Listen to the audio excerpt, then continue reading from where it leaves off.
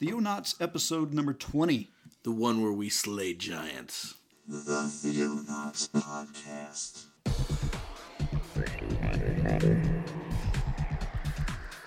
Christian news from around the globe. In the beginning, God created the heaven and the earth.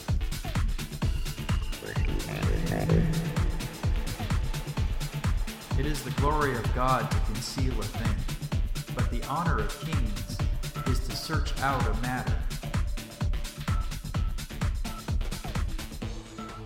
Explore the vast reaches of God's Word.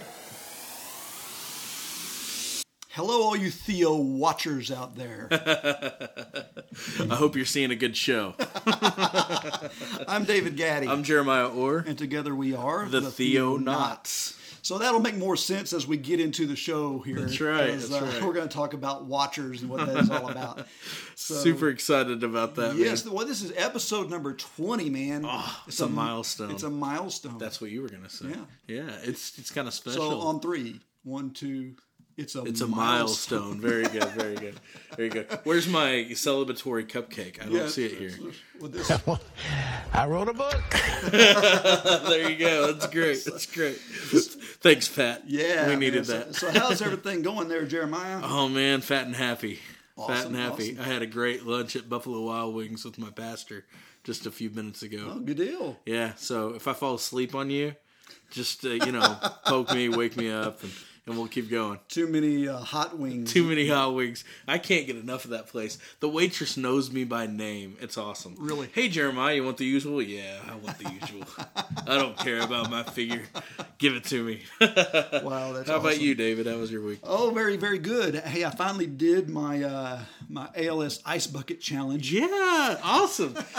Christina and I are doing ours tonight. Oh, are you really? Yeah, together. Yeah. It'll be fun. So, what do you think about the whole ALS Ice Bucket thing? Oh, it's funny you should ask. Yeah. Oh, We weren't prepared at all to talk about that. No, I recently just posted a blog article about it on my website, davidgaddy.com. Yeah.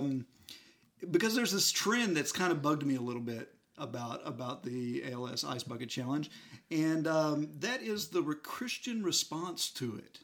It seems like I'm seeing, like every day that this thing gets more and more viral, I'm seeing more and more negative comments about it, and almost all these negative comments seem to be coming from fellow Christians. And I just find that very interesting that, Isn't that interesting, though? I mean, we've been negative commenting stuff since the dawn of the Ice Age, I think. Seriously, come on, guys. Well, and I think we beat each other up, and we nitpick things, and and I understand some of the concerns, but it's almost a stretch in many cases. Like one of the big concerns is that you're wasting clean water. Yeah, I've heard that too. You're trying to raise funds for a good cause, and you're dumping clean water on yourself. And I get that, I understand what you're saying, but the flip side of that is the average American household uses about 100 gallons of water a day. Right. Okay? You use Every time you flush the toilet? We take a dump in clean water. Exactly. And then we flush it. We take these showers that 5-10 minutes long. A 5-minute shower uses 10 to 25 gallons of clean water. Right. So I don't really have a problem with people having an issue with this. Right. My question is, what are you doing about it at home? Yeah. Or are you just complaining about the ALS thing? Right. Because if you're concerned with clean water and wasting clean water, we'll get concerned about it. Yeah. But don't, come down and attack people that are trying to raise funds for a good cause. Sure. And raise awareness. So how much has ALS raised so far from this? Oh, they're up to around 60 million so far. But that's the ALSA.org, I believe, that has gotten that so far. And of course, there's other concerns. That's way too much money for the problem. I've heard that one. That this disease only affects about 6,000 or 7,000 people a year. And I'm like, really? If you were affected with it, okay, wouldn't you want? So that's true. But the thing is, the people who are affected will die from this. Right. And it's painful. Right. That has to mean something to us, right, as Christians. We should have some concern for that. Like for example, I help in Haiti and do work in Haiti. Haiti's a small country. Sure. The same barbs could be thrown my way. Why aren't you helping in India where there's billions of people? Yeah, massive quantities of why are you helping this little bitty country? And the thing is, I don't think Jesus was determined who he was helping based on the population that was affected or anything like that. It was all about just reaching out and caring for someone, right, and loving someone. Right. There's also the concern that ALSA does embryonic stem cell research, which, by the way, is illegal now. So I don't think anybody's doing that. Right. But besides that, there's tons of things you could give to besides ALSA. Sure. The one we chose to contribute to is edstory.com. And Ed Dobson is a guy who has ALS, and he is using it to teach others about the hope of Jesus Christ in suffering.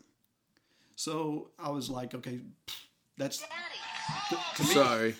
I'm working on a clip here, and it just went off, so you'll have to edit that anyway, out. that's one of the things that, right, that has come up a lot. And then there's the concern that, people are doing it for the wrong reasons. Yeah.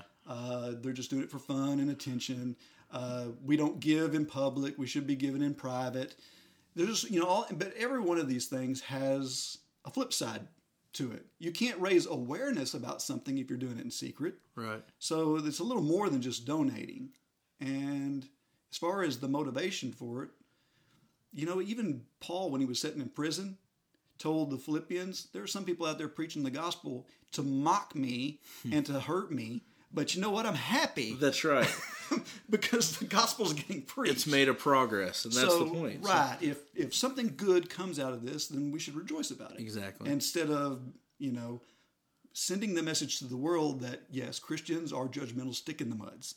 Which is what we've got a reputation to maintain, I guess. I guess so. It's sad. But, it's not a bad cause. It's an amazing cause. It's a sad disease, and it needs awareness, and it needs, like any other incurable disease, funding. And so, there's nothing wrong with going out and throwing some ice water on yourself and making a $10 donation. And so maybe, 2 months from now, it'll be history. No one will care anymore, whatever. But the fact is, right now, it's doing some good. Right. And I think it's good that we've got, people that are taking interest in it, right? Interest in helping in some way. And if you don't want to do it, fine, don't do it. But don't go online and bash it and disparage all those who are participating. So that's sorry, I'm off my soapbox now. Well, I'll tell you a funny antidote that'll kind of ease the tension here. Okay. I did it already, but my wife didn't hit the record button. So guess who has to do it again? Right. So yeah, everybody, I keep telling them, guys, I did the challenge, and they're like, I didn't see it. You gotta, it didn't count. It didn't happen if no pick. So anyways, I'm gonna do it anyways. So I got some news for you. All right. And now the news.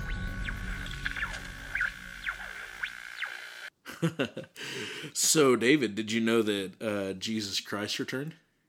Really? Yes. He's a Spanish American living in California.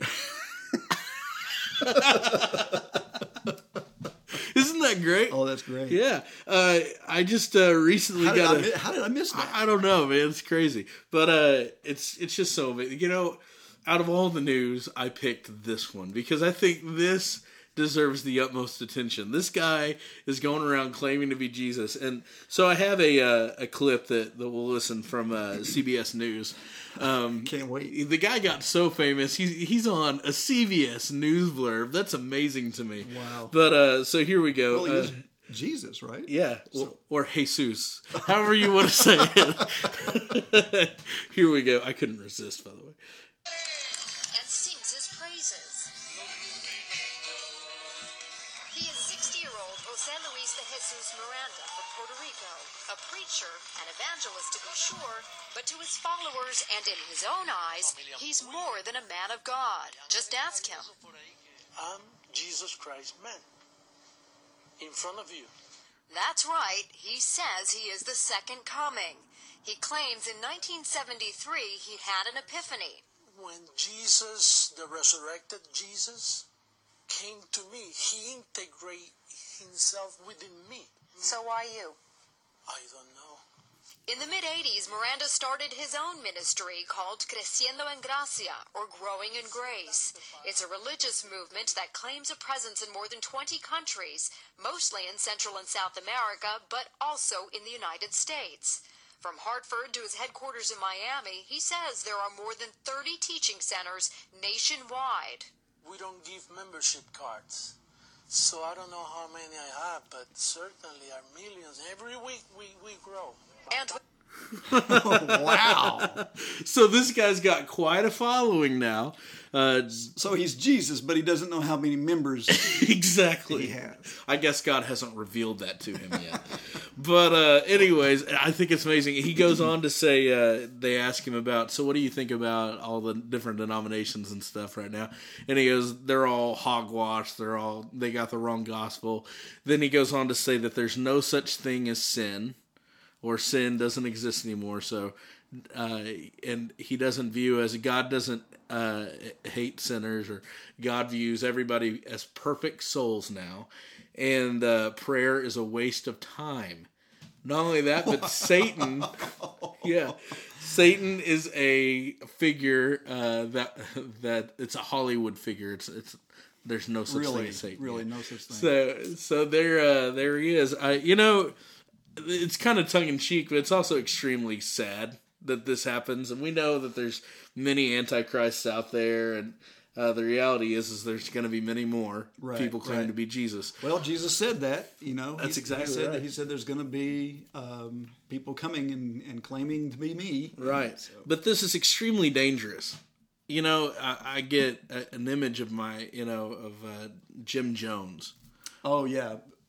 You remember that guy? Oh, yeah. And it's don't drink the Kool-Aid. Exactly. So, if Mr. Jesus is offering you some Kool-Aid, just don't drink don't drink it. No. And, wise up.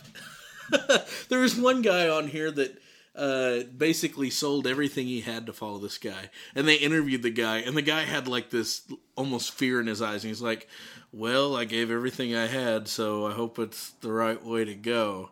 Right? I'm going, dude, wow, you put all your eggs in the wrong basket. Not the way. So anyways, that's pretty much all the news I have for you today, but I thought it was fitting enough that Jesus is returning in Cali. Well, that's good, because I think that we've got a really fun segment coming up. So awesome.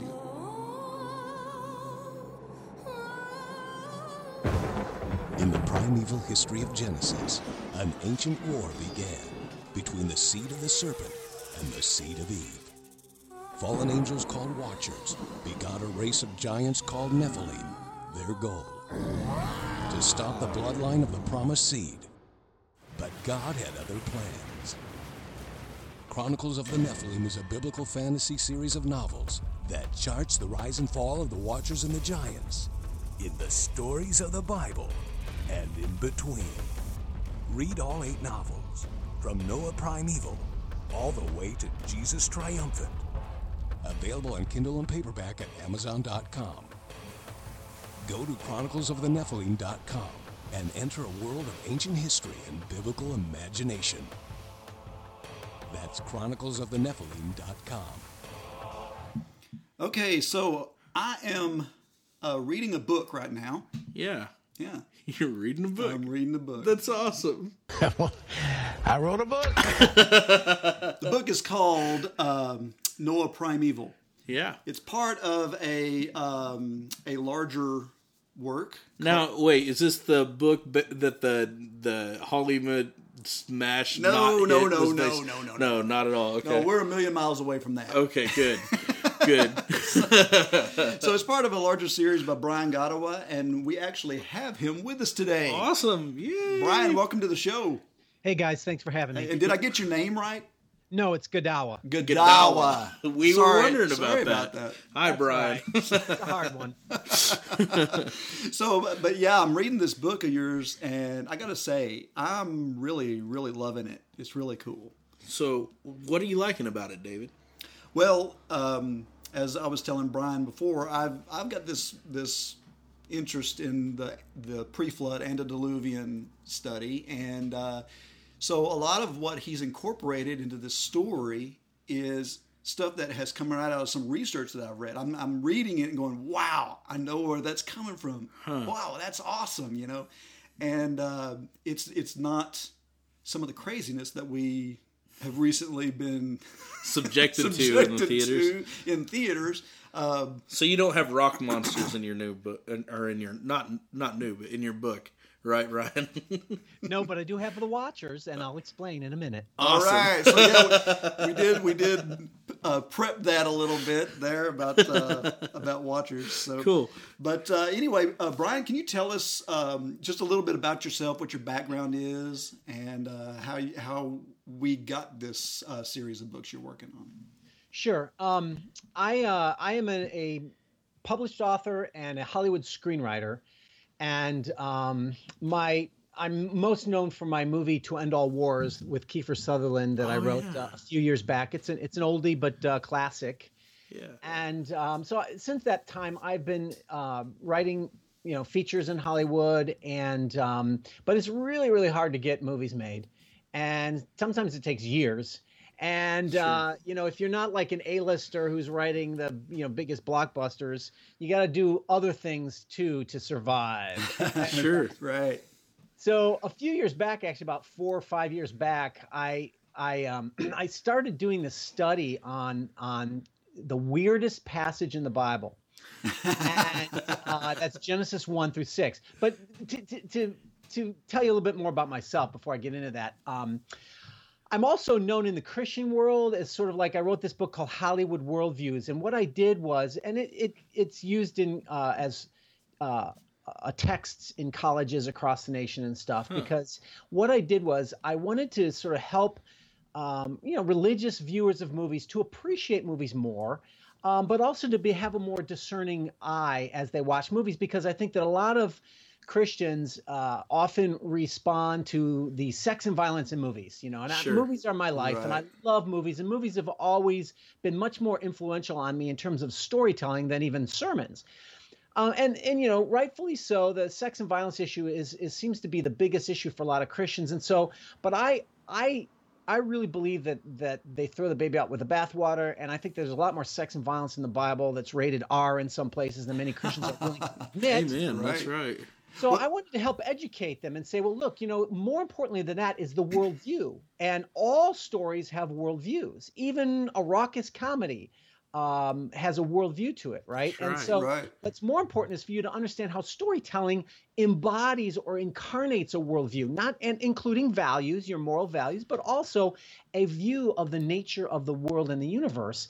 And that we storytellers are actually using our stories to persuade you without you even realizing it. And so it's important to understand.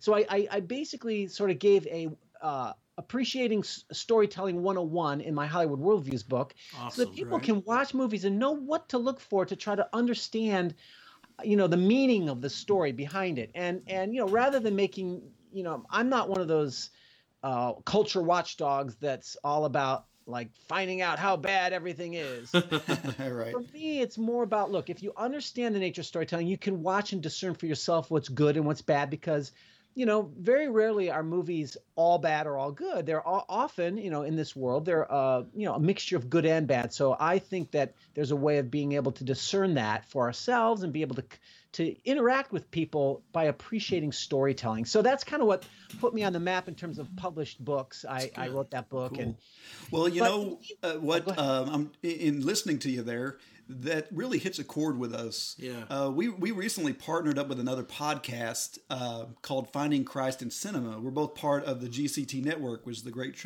Commission Transmission Network. Right. And Finding Christ in Cinema is right along the lines of what you're talking about, examining the worldview and finding the story of Jesus, finding a way to use the story in the films that we watch to show Christ or to bring the gospel to others. And they've got a saying over there about content, and it's be a filter, not a sponge. So, as you consume this material, it's like filter through that stuff, but don't soak it up. Right. Excellent. But yet, if there is something good in a movie, whether it's the power of good marriage that you see in Jerry Maguire, or just the power of sacrifice, self-sacrifice that's in a lot of movies. It's you can just name them. I mean, so many different sci-fi movies. Exactly. Oftentimes, the hero sacrifices himself, and that's how even secular, godless man can understand and appreciate these certain, redemptive elements. Now, it's not always within the context of a Christian worldview that redemption is shown, and that's where I think we need to be intelligent. Right. So, for instance, one of my favorite classic examples of all time is The Matrix, because there's very clear, movie with a lot of very deep. But very exciting in action and full of religious imagery and a lot of positive Christian imagery. But if you really understand the nature of the storytelling and the filmmakers, who themselves have said they're Nietzschean, you really understand what's going on there. There's it's a very, sort of a deconstructive nature of self-salvation. You save yourself, but they use messianic images. They use the metaphors that we're familiar with in our Judeo-Christian background, and they use them in the service of a different narrative, of a different redemption. But that doesn't mean that it's all bad either, because quite frankly, in The Matrix, it captures a lot of powerful truths that as a Christian I identify with, whether it's this notion that everyone is born blind and enslaved, right? Jesus, right? To waking up in the pod, and which was exactly my experience of being born again. I realized, oh my gosh, everyone around me is a slave, and I was a slave. And so there's a lot of powerful truths that a movie, even if it doesn't have a pro-Christ message or worldview to it, it doesn't mean it doesn't have any truth to it. And so that's the difficulty, is being able to discern those differences, and it becomes a means of conversation with each other. I'm a firm believer in the fact that I believe God planted the idea of redemption deep within our beings. I believe that we're made to search out that whole story of redemption, and it ends up showing up in all these different art forms, movies, music, books, poetry. Almost in everything you can find a redemptive story, and so I see it everywhere I go. I'm a big avid comic book reader, and I see the redemptive story played out over and over and over in comic books. Right. And so I wholeheartedly agree with what you're saying there. I think it's an amazing thing to pull out and to engage the culture and to find the truths that are implanted within it. Well, and there are a lot of Hollywood filmmakers that are existentialists. Yes. So they're writing stories about, why do I exist? Why am I here? And we have the answer to that. So we can actually use those type of films to guide us to Christ, or to guide others to Christ. Sure. So. Absolutely. To like Ecclesiastes can identify with the meaninglessness of a life without God, or the need for the inner cry. Eternity is in all of our hearts, right? God has placed eternity in our hearts. That's what you're talking about. Right. And it's that cry for that need for redemption, and that we need to identify with that, but not in a condescending way. It's not like, oh, and I have the answer from the mountaintop, let me help you up. It's really like, no, wow, I can relate to this pain. I love existentialism. I'm not an existentialist, but in some ways I am. It's my favorite godless philosophy. There's a Christian version of it as well with Kierkegaard, and I've actually grown to appreciate that. In the past, I was against Kierkegaard, but now I actually appreciate and I identify a lot with much of what's said in terms of that inner cry and the recognition of the shall we say the limits of human reason, Right. and in terms of understanding truth, it's not the absolute. And I used to think it was, because I was a modernist who was enslaved and not even realizing it, enslaved to modernity and its worship of reason. Well, that doesn't mean, therefore, that reason isn't valid. It just means you have to have it can't be an idol. And so, we're now in a postmodern world which is idolizing the feelings, and so you have to, it's a pendulum swing. Right. But there has to be a balance. It's just being able to appreciate all these worldviews, and there's truth in all of them, and then discerning the good from the bad, and that becomes our discourse as human beings. We're not on the mountaintop looking down saying, "Oh, we have the answers," but what we are is we're simply beggars who know where there's bread. And that's about it. That's about it for me. Cool. Well, how did all of this type of thinking lead you into this antediluvian study? Because obviously the series of books is really into the deep mysterious side of some of these Bible passages. Right. Yeah, desperation actually. See, what happened was, over these years, I'm still a filmmaker, but it's very difficult to make films. Just trying to find other ways to do an income. And I've always wanted to write novels, and I thought, now I gotta do other things. I wasn't making enough money just doing screenplays, so there's getting books published. And what's great nowadays is, because of self-publishing on Amazon, if you can't get a publisher, you won't have wasted your time writing a novel, because you can just publish it yourself if you want a publisher. Awesome. But what happened was, I actually had written a screenplay of Noah, and I'll get into what motivated me there. But I was out there trying to get it interesting, because it was I'm thinking no one's done this, and then eventually I found out, Darren Aronofsky is making a Noah movie, so he's going to beat me to the punch, I think. And this was a few years back, and so I realized I wanted to beat him to the punch, and I thought, well, let me put mine into a novel and get it out, so at least I can say mine came out first, and because mine was so cool, I thought I heard, hey, he's going to have watchers in it. Maybe he's going to have something similar. Right. So it inspired me to get the novel out. But what happened was this: when I started doing the original research on it, I started realizing, oh my gosh, there's more than just one story here of Noah. This storyline of giants and Nephilim and the Watchers goes throughout the whole Bible, and it's this underlying thread that I didn't see because of my sort of modern Christian Western worldview. And I started realizing, oh man, there's many stories in here. There are other books and novels, and that's sort of what inspired me to write the series, Chronicles of the Nephilim. Right. And right now I'm up to my seventh book, King David Ascended. It's about the story of King David coming out. But the origination of the whole thing started with, Genesis 1:6 had always been the strangest, most bizarre passage in the Bible to me. And that's where it says, before the flood, it talks about how, that man began to multiply on the face of the earth, and the sons of God, which is a term of angels in heaven, the sons of God saw that the daughters of men on earth were attractive, and they came and they married them and took them as wives or whatever. And the Nephilim were on the earth in those days, when the sons of God came into the daughters of men and bore them children. And I was like, what is this? What is Nephilim, and what are these sons of God? And so I started looking into it, and I stumbled upon this evangelical author, actually, Michael Heiser. And I stumbled upon his work, and he was the first one that sort of opened my eyes, like Elisha's servant eyes were open to see the chariots in heaven, Right.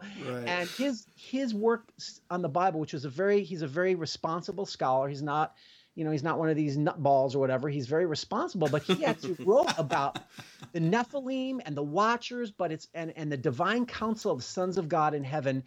And his books are now coming. I actually found his book before it was published, because he just didn't think he would get it published. Wow. And I read it online, and that's what opened the door for me, that I began to see this storyline. I want to tell your listeners what the name of the book is now. Sure. It's coming out, I think in February, but you can get pre-orders or something right now. Michael Heiser, and the name of the book is called Supernatural. Now that is the public. I'm not the public. How shall we put it? That's the simple version of the book. He has a more academic version where he goes more in depth into the Bible study of the same material called the unseen realm. So if you really want to get into it deep, that's the one you want to get, is the unseen realm, where it talks about the Nephilim in the Bible and the Watchers in the Divine Council from a very scholarly, responsible position. Oh, that's awesome. We whenever I was first doing my study on it, I was I was like you. I was reading Genesis 6, and I'm going, wait a minute, there's some really strange stuff in here. And I heard a study by Chuck Missler about it, and I'm sure you've probably heard some of his things on this issue. And I was just like really compelled, like, wow, this is new. But then I started finding out, no, it's not new. Yeah. In fact, all these anti-Nicene fathers and all these writings that date back to 100, 200, they're all quoting this stuff like it's fact. Right. Yeah. And it's quoted in the New Testament. The Book of Enoch's quoted in the Book of Jude. Right. There's just all kinds of interesting things there. And then I started talking with friends, and they were like, "Oh, no, that Sons of God thing. That's talking about the line of Kings, Seth versus the line of Cain." And I'm like, well, how did that produce giants? Exactly. And then, of course, the question is, well, does Nephilim mean giants or fallen ones and all this? Right. And the thing about it was, for me, I just sort of said, there are weird things in the Bible we don't always understand. So I would just sort of like go, okay, that's one of the weird ones. And I would read on. And then, of course, we all know Goliath. Goliath was a giant, but some people seem to think he's like the only giant in the Bible. Right. But even. Also, wait a minute, Joshua talked about there being the land is filled with Anakim, and they were tall as the cedars when in the promised land. And like, wait a minute, there are these passages that would refer to giants occasionally, and I would just continue to sort of go, yeah, well, whatever, that's a weird thing. But then I start realizing, whoa, there's way more about them than you realize, and it's tied to a storyline. And that storyline is what the Chronicles of the Nephilim, my novel series, is about. I decided, okay, here's what I wanted to do. I wanted to retell all the stories in the Bible that reference the giants or the Nephilim and sometimes the Watchers, and retell those stories and fill them out with this historical research and biblical research that people aren't aware of. Mm-hmm. But I also said, but I want to do one thing other. I want to integrate the ancient mythology of the day in a sort of make it like almost like a fantasy. So like you're reading Lord of the Rings. So I wanted to make a little bit of the biblical imagery come alive. Right. And so I decided, rather than writing this saying, oh, this is a historical novel, what really happened in the Bible times, which of course we don't know, right? Right. I said, well, look, I'm going to make it a theological novel. So I'm going to make some things that are spiritually meaningful, and I want to show the spiritual warfare. And so, for example, I do things like the Bible talks about Leviathan. Leviathan's a common monster in the Bible. Right. And there are different theories about what that is. Is he a dinosaur or whatever? But after studying it, I'm completely convinced that Leviathan is a sea dragon of chaos. And that's what he was in all the ancient religions of the Jewish times. He was a metaphor for chaos that the God would push back in order to establish his covenant order. Mm. And all the other nations used it in that way. And so did Israel. And if you study the passages, you'll see that it's a metaphor. But I thought, well, I'm going to make the metaphor come alive, and I'll have a literal sea dragon called Leviathan in my story. Right. So you'll see where I'm like, okay, he's using biblical imagery, and he's making it, some of it a little fantastical, but then sometimes he's not, because the Bible also talks about these sons of God and these watchers, and it's like, well, what are they? And you read about them in Daniel, and again, these were strange passages that I would always just go, oh well, weird thing I won't understand. But as I study it further, under Heiser's writings and stuff, I realized, oh my gosh, there's something going on here with these watchers, and it goes all the way back to the Proto-Evangelion, the first messianic promise in the Bible that scholars say is Genesis 3:15, I think it is, or 3:15 to 17, exactly. Where God's cursing the serpent in the garden, right. After he's initiated the fall, and God says, look, I'm going to curse you, and I'm going to put enmity or war between your seed and her seed, the seed of Eve. So it's the seed of serpent versus the seed of Eve. And of course, the seed of Eve, is singular. It says he will fight against you, and he will crush your head, and you will bite his heel, type of thing. Yeah. And so scholars say that that's the first messianic reference to a Messiah seed who will come. Right. And so that's basically what it is the war of the seed is something that goes throughout, and it's connected to the giants. It even explains a lot of strange things that we would often go like, well, why does he say in Canaan, certain tribes, not all of them, but certain tribes, the Girgashites and the Anakim and stuff, I want you to kill every man, woman, and child. wipe them all Why would out. he do that? Is that, racial genocide? What's going on there? Well, you realize that if you study it further, you find out that all those specific tribes in Canaan had giants in them. And there is a deliberate attempt to wipe out the giants in Joshua 11. Joshua says, hey, I went out and I hunted down the Anakim and got rid of them in all these different areas. And the Anakim are described as giants. And like, why is he deliberately going after the Anakim? Well, if you understand that there's a connection between this going all the way back to Genesis 6, which the author of Numbers, when he says that there are giants in the land of Canaan, he says they come from the Nephilim, and the only other place the Nephilim are mentioned is Genesis 6. Right. So there's this continuity. So, it ties together. But let me ask you a question here. So, and a lot of people might ask this question too. We have the giants before the flood, and then all of a sudden we have giants after the flood. How did they survive the flood? Yes. That's a good question. That's a very good question. And quite honestly, there's several theories that can answer that. And all of them are within the realm of Orthodox Christian interpretation. Right. There are different views. And one of them is that, it says that the Nephilim were on the earth those days and also afterward. And the context is talking about the flood. So it's probably after the flood. Obviously, it has to be because they're there in the land of promise, right? They're there in Canaan. So they weren't on the boat. So well, here's the thing. So there's several theories. One is very simply that they started to, the premise is this in Genesis 6, that the sons of God are angelic beings. They're divine beings in heaven. It's not necessarily just angels in the sense of angels can be lower messengers of God, but they were the high heavenly host. They were part of God's heavenly host. And so they're a special identity in terms of in the divine council of God's heavenly host. So some of these rebel and come to earth, and they mate with human women. And then that's where the giants come from. So these giants are literally angelic human hybrids, which again, I'm kind of a moderate Christian guy, and that kind of stuff sounds like, oh, that's really goofy stuff. So mythical, yeah. Yeah, come on, half angel, half human.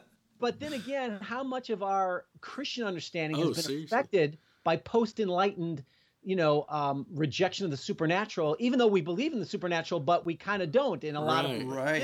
Absolutely. And that's been one of my points about the whole thing. It's like, one of my friends told me one time, he was like, I can't go with you on this whole fallen angel thing because it's just too mystical. And I was like, wait a second, what's not mystical about a man dying on a cross and coming back from the dead? Being born of a virgin. Right. Walking on water. How is it much different from a guy who's the hybrid of God and man? Yeah.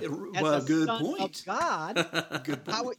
In other words, yeah, you're right. It's like we do believe some fantastic things. Absolutely. Right. And so I'm at the point where, look, I honestly still think it's wild and it's hard to believe, but I'm taking it at face value in the sense of the context of the Bible as well, and what it means in the context of the Bible. Okay, well, hang on one second. I want to back up on you there for a minute.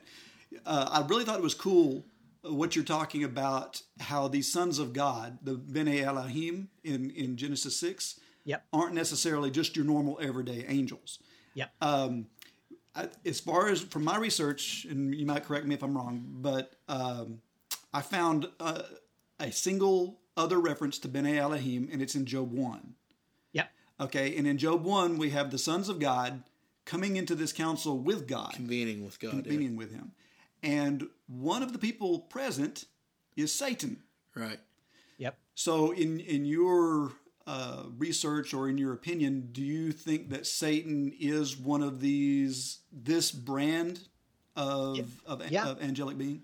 Yeah, and I also think that there's a whole understanding of actually it's called the Satan. It's not a proper name. It's actually a title for that means the accuser, adversary. right? Adversary. And it's a legal term that has to do with he's like the prosecutor. So his purpose is part of God's court. His purpose is to accuse and to challenge God, etc. And so, even understanding of Satan is not quite, I think, biblically not quite the same as what our evangelical background has taught us. But that's not the only place sons of God are. The Mexican Jesus is right. Yes. Yeah, right. Sorry about that, Brian. No, that's fine. That's fine. And I mean, there's a lot to talk about Satan. I don't want to get into him totally, but 1 Kings 22 also talks about the host of heaven, who are this heavenly council, and it's the same heavenly council, and they come before God and they counsel with him. And again, Satan is part of that as well. And so, there are many places, and there are other passages in the Bible that talk about sons of God as well. There's Psalm 82, Psalm 89. So there are other passages, and you have to really study it in depth. But the short of it is this. And you mentioned the Book of Enoch. That's another. It's something that's starting to get more reputation these days. More Christians are starting to read it and respect it.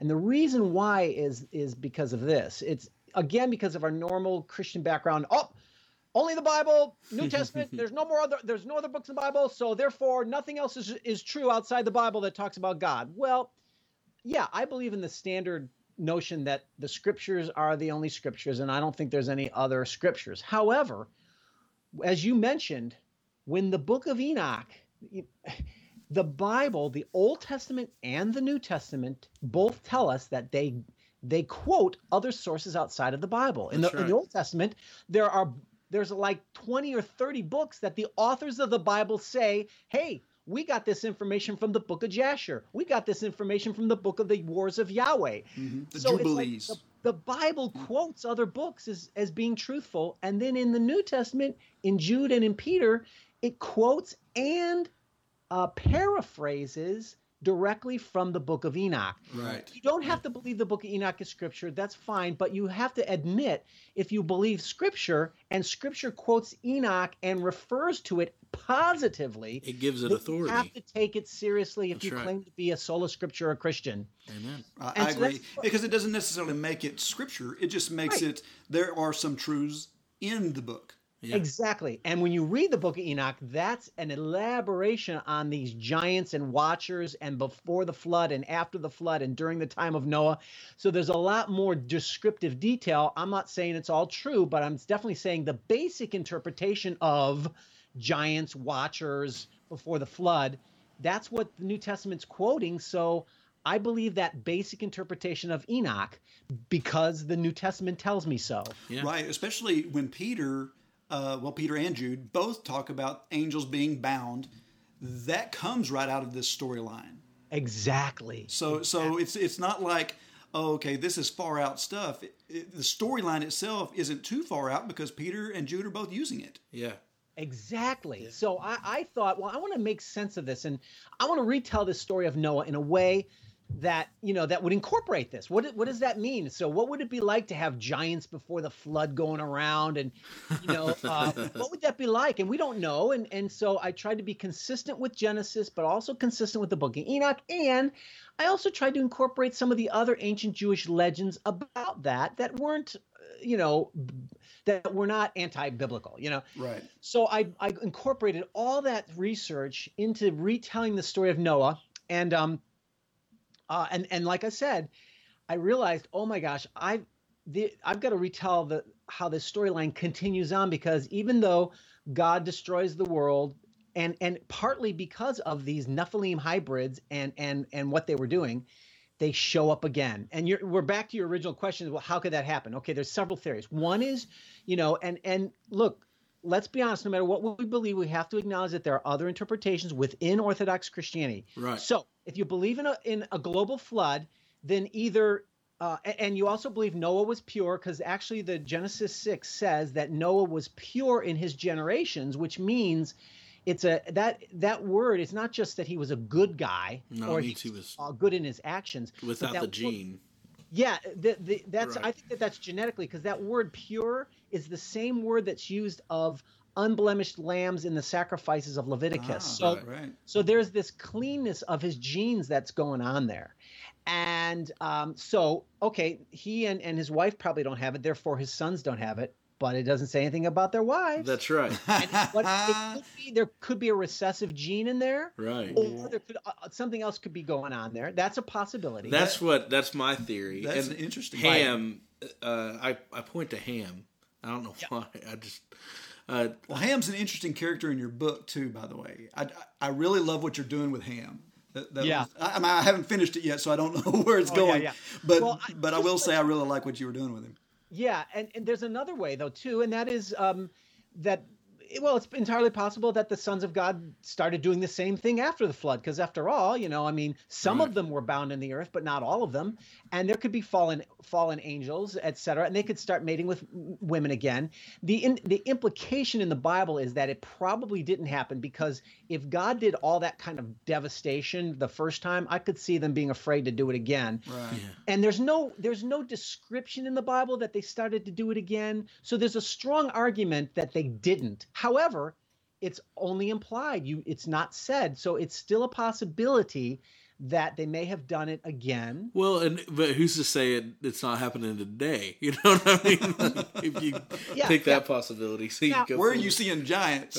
Hey, Yao Ming, come on. You would also think, though, that if it were, I would think that if they were doing it again, that there would be some indication that it was. So I don't know, because there isn't. It's suspect to me. Right. But there's a third option, and that is that if you believe in a local flood. So look, I don't know what you or your listeners believe, but we have to be honest and admit that I'm out on that one. Bible-believing scholars can say that it was a local flood, and that's entirely possible, which means therefore it's not. Yeah, they could have survived it, Now, there's all things you have to answer and questions that come up in your mind, but that is one orthodox possibility. I did in my novel, I wanted to sort of have all those theoretical possibilities, so I sort of wrote it in such a way that everybody I have all of them possible. So I incorporate all of those ideas because, I didn't want to take a particular stance on any one of them. So I actually do that with all the novels. And as you read the novels on, there's some really interesting things that are going on. For instance, I mentioned that it doesn't say that after Genesis, it doesn't say specifically that the sons of God started going into the daughters of men again. However, Sodom and Gomorrah is a very curious passage to me because it's one of those things that, again, it's a very unique destruction. God destroys these 5 cities with a massive fire from heaven, unlike any other destruction he's done other than the flood, right? That's true. And it says there's something going on there that was really serious, And of course, we all know the typical passage of Lot and the angels coming, and most Christians traditionally see that passage. See, homosexuality. They wanted to have sex with the men, and that's why God destroyed the city. No. I don't believe that that's the case at all. No, it's bigger than that. Yeah. Yeah, and we come. I think again, if you're a Bible Christian, you go to Jude and you go to Peter, and it says that it refers to that very incident of Sodom and Gomorrah, and it refers to going after strange flesh. That's right. But it's humans going after angel flesh. It's not really. You can include male going after male, but that's not the strange flesh. The strange flesh in the ancient world had to do with angels mating with humans, not homosexuality. Okay, so and I never really thought about that. But you're right. The Peter passage and the Jude passage, both in reference to this binding of the angels, immediately turns around and mentions Sodom and Gomorrah. Exactly. And so you'll read in my appendices, I explain where that all came from. And there's a linking of Sodom and Gomorrah with Noah in a lot of intertestamental Jewish passages, not just the Bible. In fact, that's the only connection in the Bible with Sodom and Gomorrah and Noah is that one passage. But that is actually a meme that goes through a lot of intertestamental literature, and I talk about that. But here's the point. The point is this: I think that maybe there's an indication then that there was more of that angelic human flesh thing going on, and that's why God takes it so seriously that he destroys it with such devastation that tells these other watchers, don't do this because you're going to get the worst of the worst. You know what I'm saying? Right. And so in my book, Abraham Allegiant, I explain Sodom and Gomorrah within that new, unique context. Cool.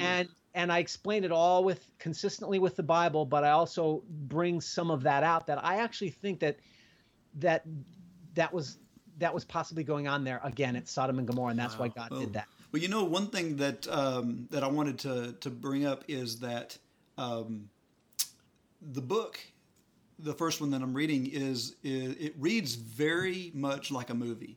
I mean, I can tell you're a screenwriter, but that's a good thing awesome. because it moves at a very good pace.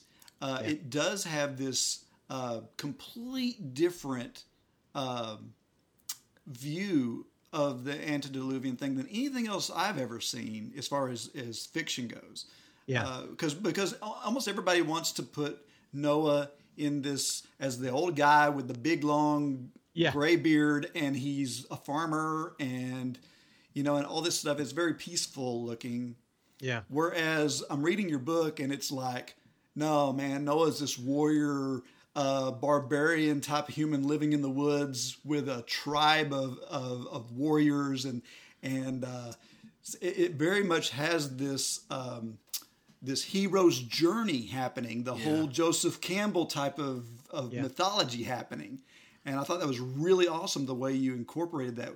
What so were you inspired by like Lord of the Rings and that sort of thing? I definitely am. And like I said, I pushed the envelope a little bit in terms of some fantasy imagery to make it more exciting at times. But anything I do in those books is based on research and based on biblical imagery. But particularly with Noah, I thought, the Bible says after the flood, he became a grower of vineyards and all that, right? Right. Yeah. But that's after the flood, see?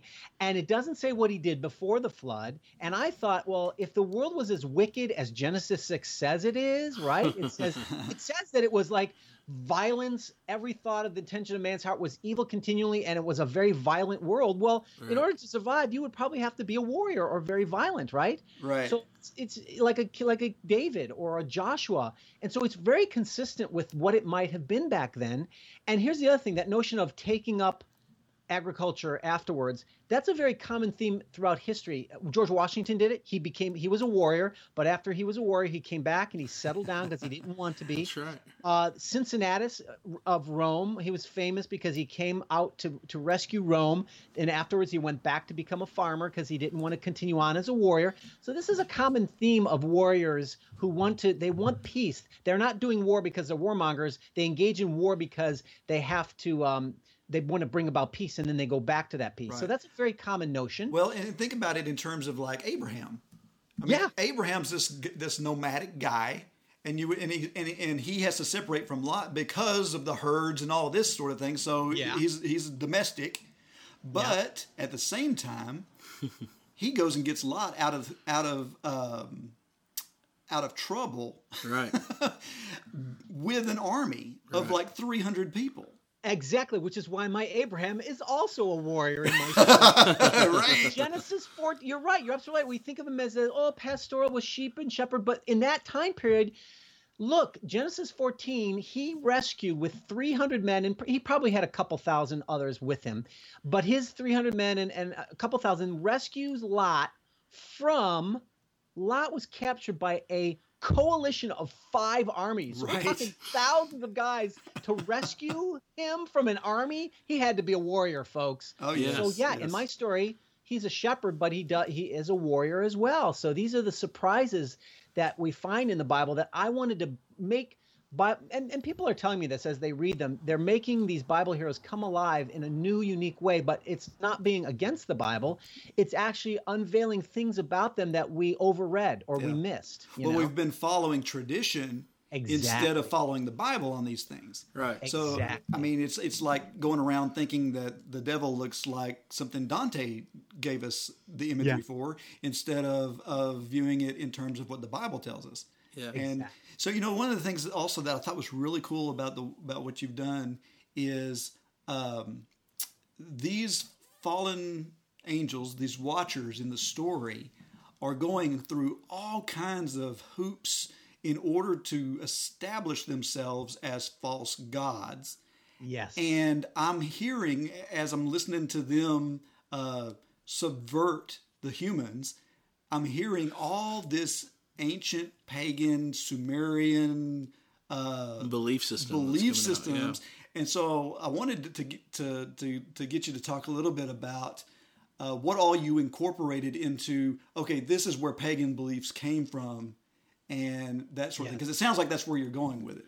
Yeah, no, great. Thanks for bringing that up. That's another premise. One of the premise of my whole series is this. I said, what if the gods of the ancient world, as we know, all through history, ancient Sumerians, Babylonians, Assyrians, they all had gods. And we just assumed that they didn't exist. But I said, what if the gods of the ancient world were real supernatural beings with powers? Only they weren't those gods as they knew them, but they were these fallen watchers that the Bible talks about who set themselves up as gods, and they created these false religions to draw worship away from Yahweh. But here's the interesting thing, you guys. I didn't make that up out of whole thin air. It's kind of true in the Bible. Because again, this is something that one of the things I'll get into my appendix. Make sure we talk about the appendices too. Okay. But I haven't got to the appendices yet. So. Yeah. Deuteronomy 32 talks about this strange thing about how it actually says that, I'm trying to find the passage here. Of course, I lost it. Where is it? Okay. All right, here it is. Deuteronomy 32 talks about this. It talks about during the time of Babel. It says, when the Most High gave the nations their inheritance, when he divided mankind at the Tower of Babel, he fixed the borders of the people according to the number of the sons of God. There they are again. But the Lord's portion is his people, Jacob his allotted heritage.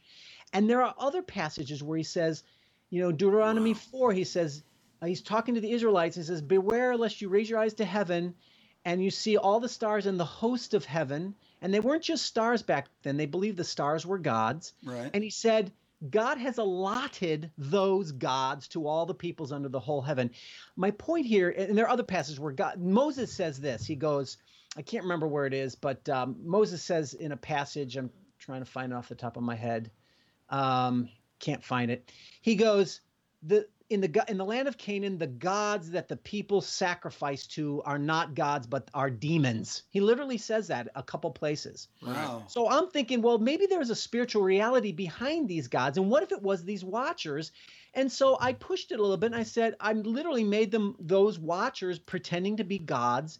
And that's where these false religions came from. So it's kind of I'm explaining where false religions came from. I'm tying them in with these fallen watchers, but I'm also tying them in with this other interesting, fascinating biblical thread that's called the allotment of the nations. And that is this notion that I didn't used to believe as a good Christian evangelical, but now I do, even though it's weird. And that is, when you read Daniel and you say, yeah, the prince of Persia fighting the prince of Israel, which is Michael, and they're supernatural watchers. What?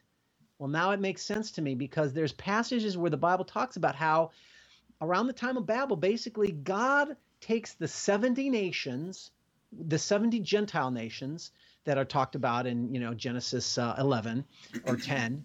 And he said, and he allots them as under the authority of these territorial watchers. And so there's this notion in the Bible of there are pagan nations are under the authority of these sort of fallen watcher beings, but God allots his nation Israel to himself, and Michael, the archangel, is the allotted watcher over Israel. And so then Israel comes into Canaan and takes over that territory from that fallen watcher at the time of Canaan, there are all these different gods, but at the time of Christ, it was Satan, right? Mm-hmm. So my point here is that there's this strange thing of territorial authorities that we read about later in Paul's theology called principalities and powers. And the notion is this, and it's an ancient notion that the Jews as well as their surrounding cultures believed. And that was that what did Jesus say? On earth as it is in heaven. They believed that what was going on in earth was tied to what was going on in heaven or the heavens. And that when there were battles on earth, that there were also battles in heaven between these authorities of principalities and powers. Wow. And that the two were intimately connected. And the Bible talks this way. And look, like I said, you guys. Well, that makes sense because you were talking about the passage there in Daniel. Has always been fascinating to me, this Prince of Persia thing. Because what Michael says, he's like, he had this job to come speak with Gabriel, right? Came to speak with Daniel, and he says, "I'm sorry, I'm late. Yeah, I got held up by this Prince of Persia." Yeah. And then he turns around and says, "Well, now I got to go again. I got to deal with the Prince of Greece." Yes. And so if we know our history, Daniel was in Babylon. The nation that took Babylon was Persia. And the nation that took over Persia was Greece. Exactly. So there is a war in the heavenlies that is intimately connected to what goes on Earth. And by the way, this is something that cool. goes. Yeah, this is again. Our modern minds don't like this stuff because it sounds like fantasy. But I like fantasy. That's made up religion, that secular people say. But even Christians are like, "Come on, really?" Right. But look, it's in there, man, and I believe it now because it's in the Bible, and So, and it transformed my whole way of seeing history and my whole way of seeing the Bible, and that's why I'm retelling all these stories. I bring all that into all the novels of the Chronicles of the Nephilim. I've got the Watchers. I don't have Daniel. I don't have a novel on Daniel, but in Daniel, it talks about watchers. That's where the term watchers comes from. It's not outside of the Bible. It's in the Bible. And those watchers are connected to the prince. And the word prince of Israel or prince of Persian stuff, it's not an earthly term. It's called Sar in Hebrew, I think, or in Aramaic. And it actually is a reference that means, heaven, connected to the heavenlies. So it's this whole paradigm of heaven and earth are intimately connected. Well, it goes beyond that too, because it also goes into the ancient beliefs that the Israelites had as well. And that was that the ancient temples on earth were connected to a temple in heaven. And that's why in Psalms and in other passages, we read about this temple of God in the heavenlies. And they believe it's connected to what's going on in the temple on earth is connected to what goes on in the temple in heaven. So this is a notion that extends beyond and goes into these very fascinating concepts, all of which I try to bring into the series. Now, again, because I come from this Christian Bible believing background, I realize that a lot of Christians are going to think, you're playing with the Word of God. And I was kind of since I come from that background, I kind of had that fear too. But God has freed my imagination from some of the shackles of my man-made religion. Yeah, I've had those type of conversations with some brothers, and they would start out like really, like I know one brother in particular who he was adamant against this stuff. I mean, he was like, "No way, there's no way." Angels are sexless. They can't have sex with women. And he would go into Matthew where Jesus is talking to the Sadducees. They never neither given nor taken. Right. Yeah. How he's telling the Sadducees they're not given in marriage. I'm like, well, that's different. That's talking about relationships, not physical, intimacy. But now this same guy is calling me up and going, "Oh, dude, man, did you hear about the rock wall in Rockwall, Texas?" And I'm like, "What are you talking about?" Yeah. And he starts talking about all this giant archaeology that has been dug up here that's only about 45, 50 miles from us. Wow. And I'm like, wow, really? Well, what I did was, since I knew people would have a hard time, Christians would have a hard time with it. But hey, I'm writing stories about Bible characters, which is, so my main audience is going to be probably mostly Bible believers. So sure.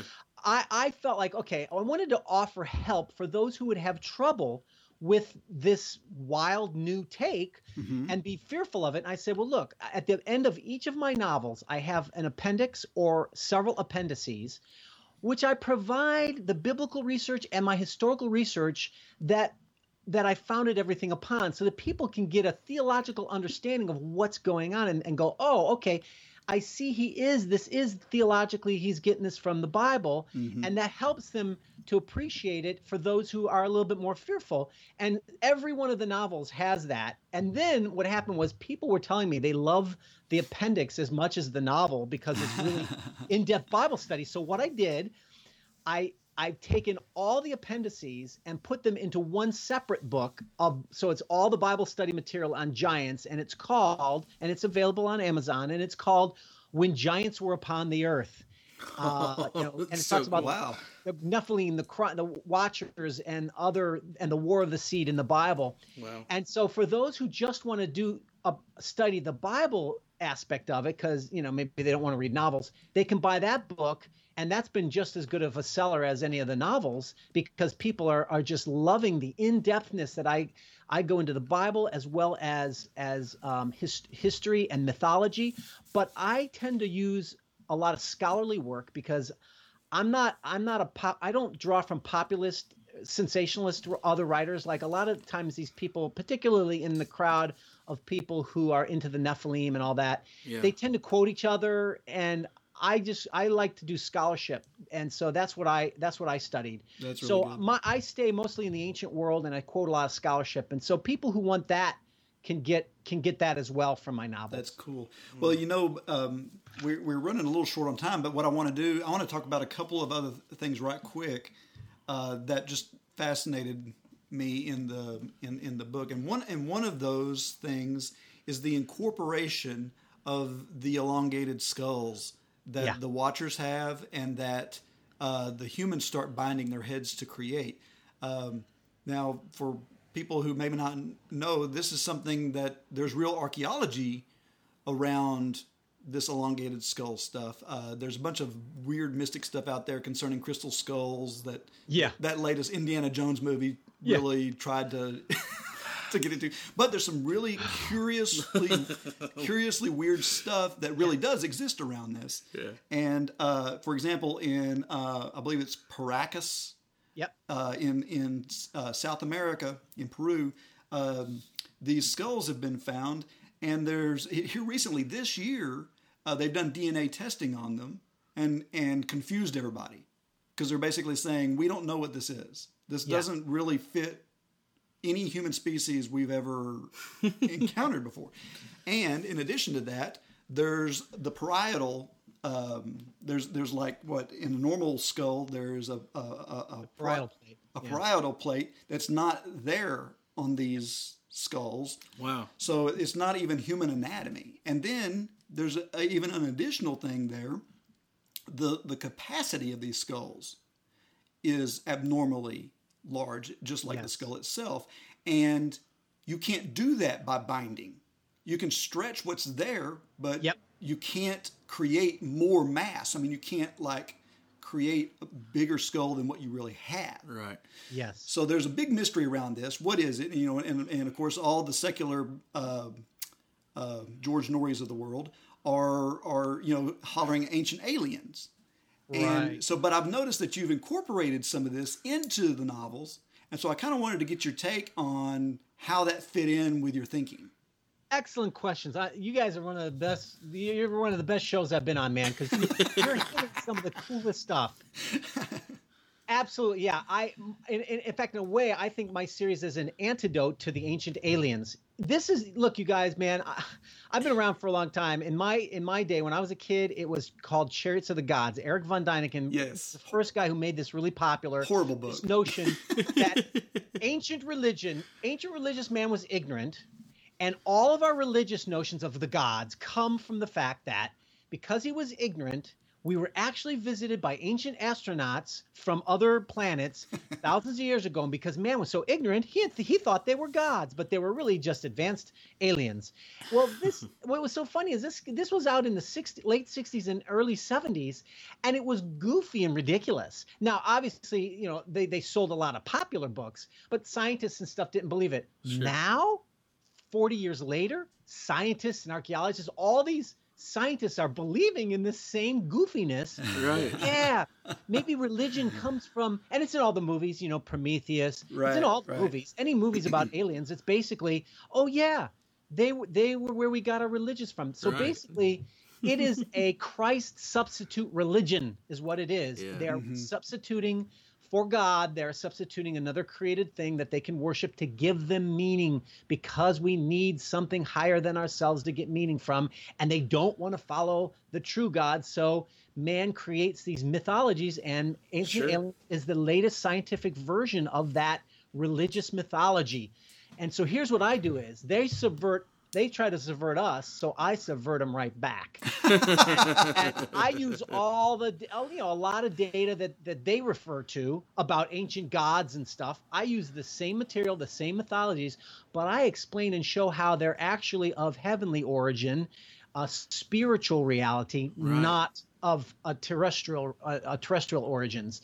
So now I don't deal with it directly because obviously in the ancient world, if I don't believe in ancient astronauts, there's not going to be ancient astronauts, but I use all the same sources, let's put it that way, all the same sources that the ancient aliens use, I use, but I explain them in the context of spiritual reality, not a terrestrial, pseudo-scientific reality. Right. That's good. Well, that's pretty awesome. Wow. So, and last thing I wanted to ask you about is there's all kinds of flood theories out there.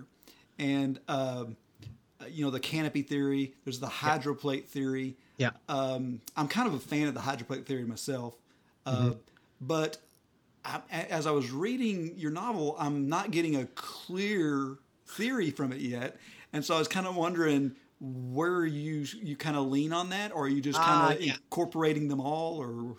That's a good question too. I used to be totally into the whole young Earth creationism and stuff like that, and I've since changed a lot of my views on that, and so therefore I believed in the canopy theory and Henry Morris and all those guys. I loved them. I still love creationists and stuff.